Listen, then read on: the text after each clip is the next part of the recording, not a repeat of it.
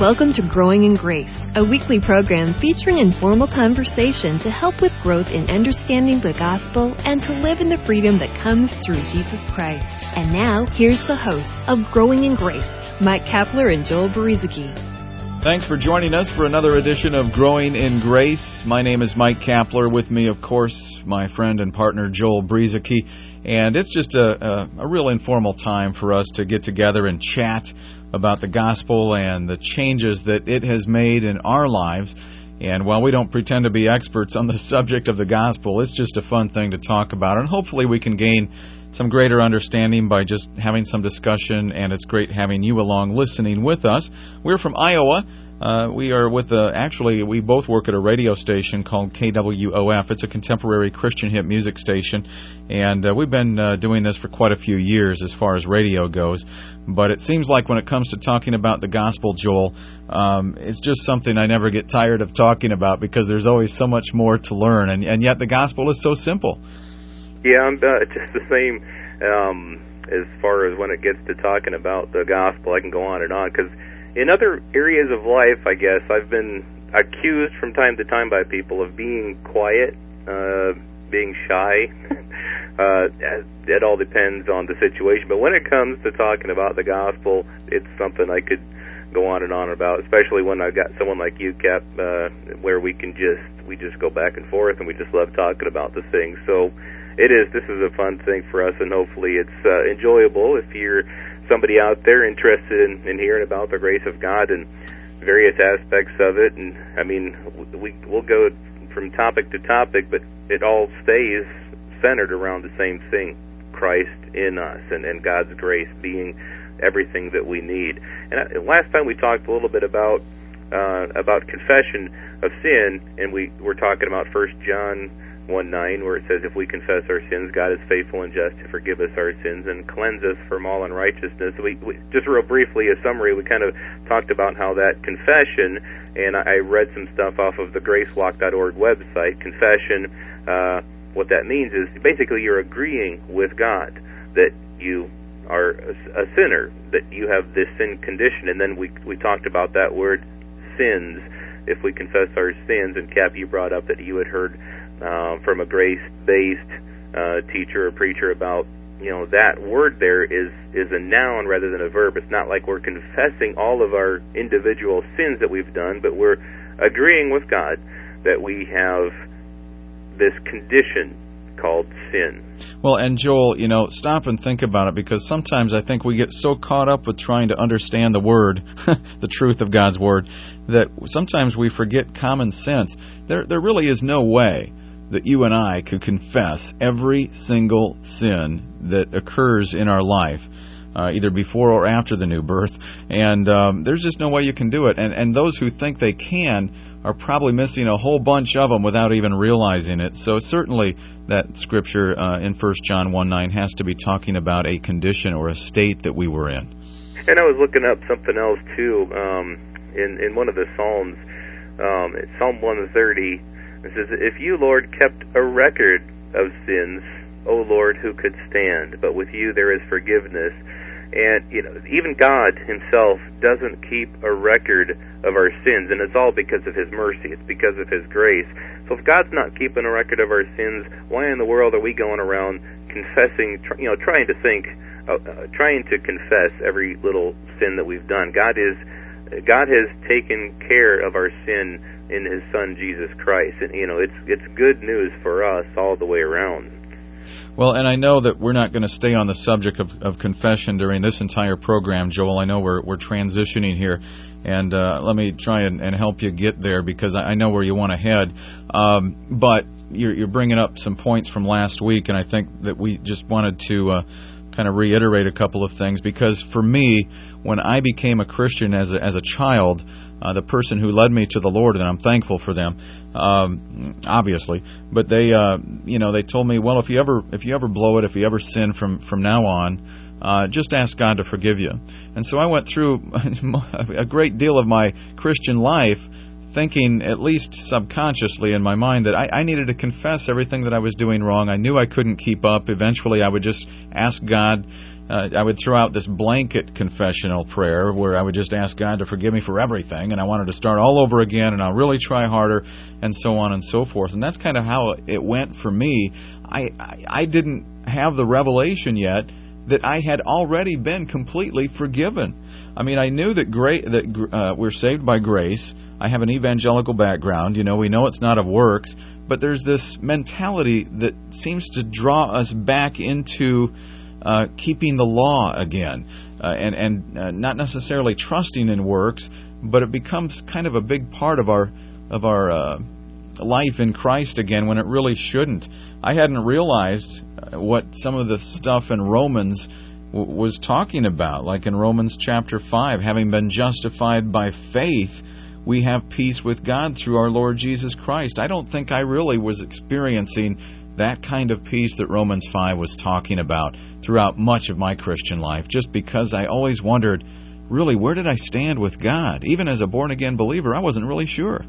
Yeah, I was walking the same type of walk in that, I knew that verse, we have peace with God through our Lord Jesus Christ, but I thought, okay, only if I'm walking the line the way I'm supposed to be walking the line, doing everything exactly right, then I have peace with God. And then if I start going off the path and do something wrong or don't quite live up to what I believe God needs me to live up to, then, okay, I don't have the peace of God anymore, and I've got to go back to Jesus, and I got to go back to doing all the right things. And it was really a roller coaster ride where, kind of where I want to go this week is talking about, okay, we've confessed our sin problem.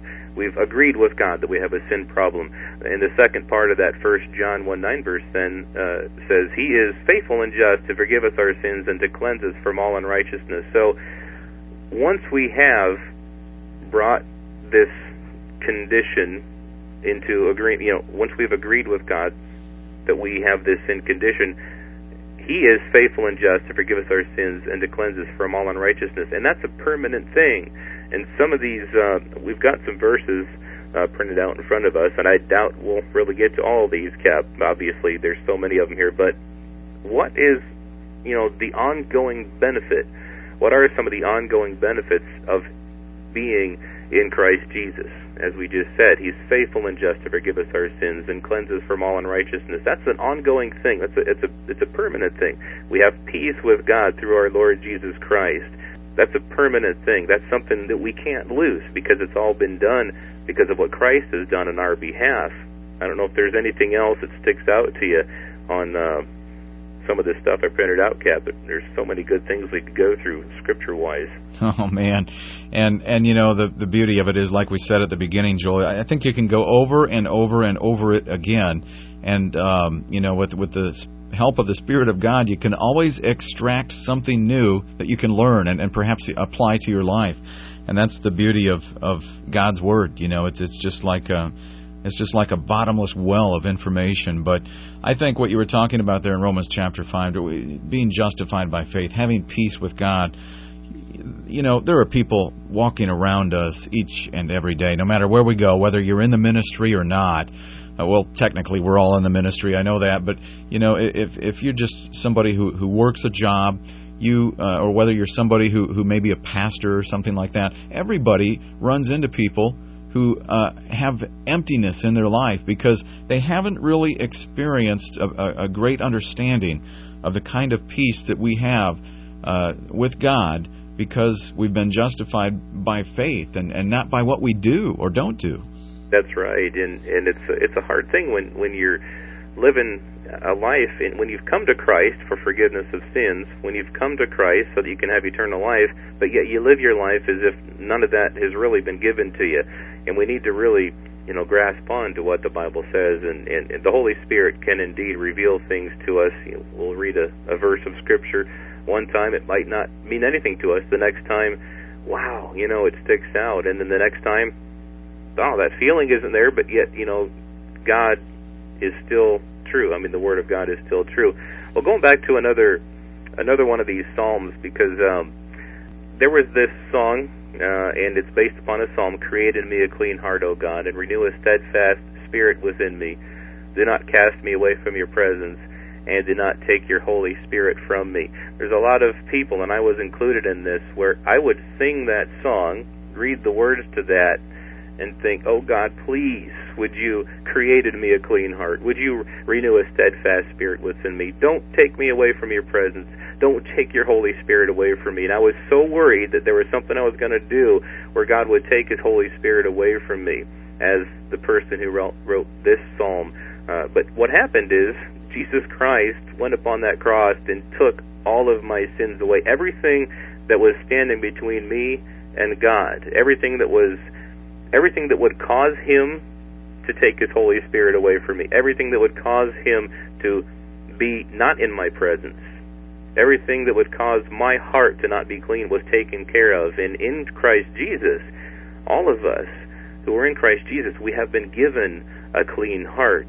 We've been given a steadfast spirit. I mean, the Spirit of God himself indwells our spirit and has been made righteous forever. There's nothing that we can do. We don't have to sing this song on our hands and knees going, please, God, please, just, don't take your Spirit away from me.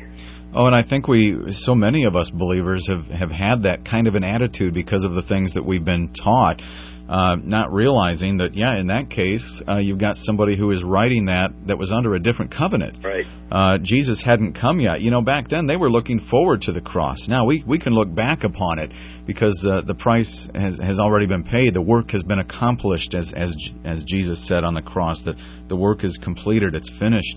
The writer of the Psalms didn't necessarily have that revelation of Christ, the hope of glory. A verse that gets quoted a lot, Joel, is, this is the day the Lord has made. Let us rejoice and be glad in it. Well, if you take a close look at the verses around that verse, you'll find out what they're looking forward to is the day that Christ bought redemption for us. Exactly. Even though today is a great day to rejoice, that verse really isn't specifically talking about today. It was talking about the day that Jesus Christ would purchase righteousness for you and me. It's just one of those little things that gets taken out of context once in a while.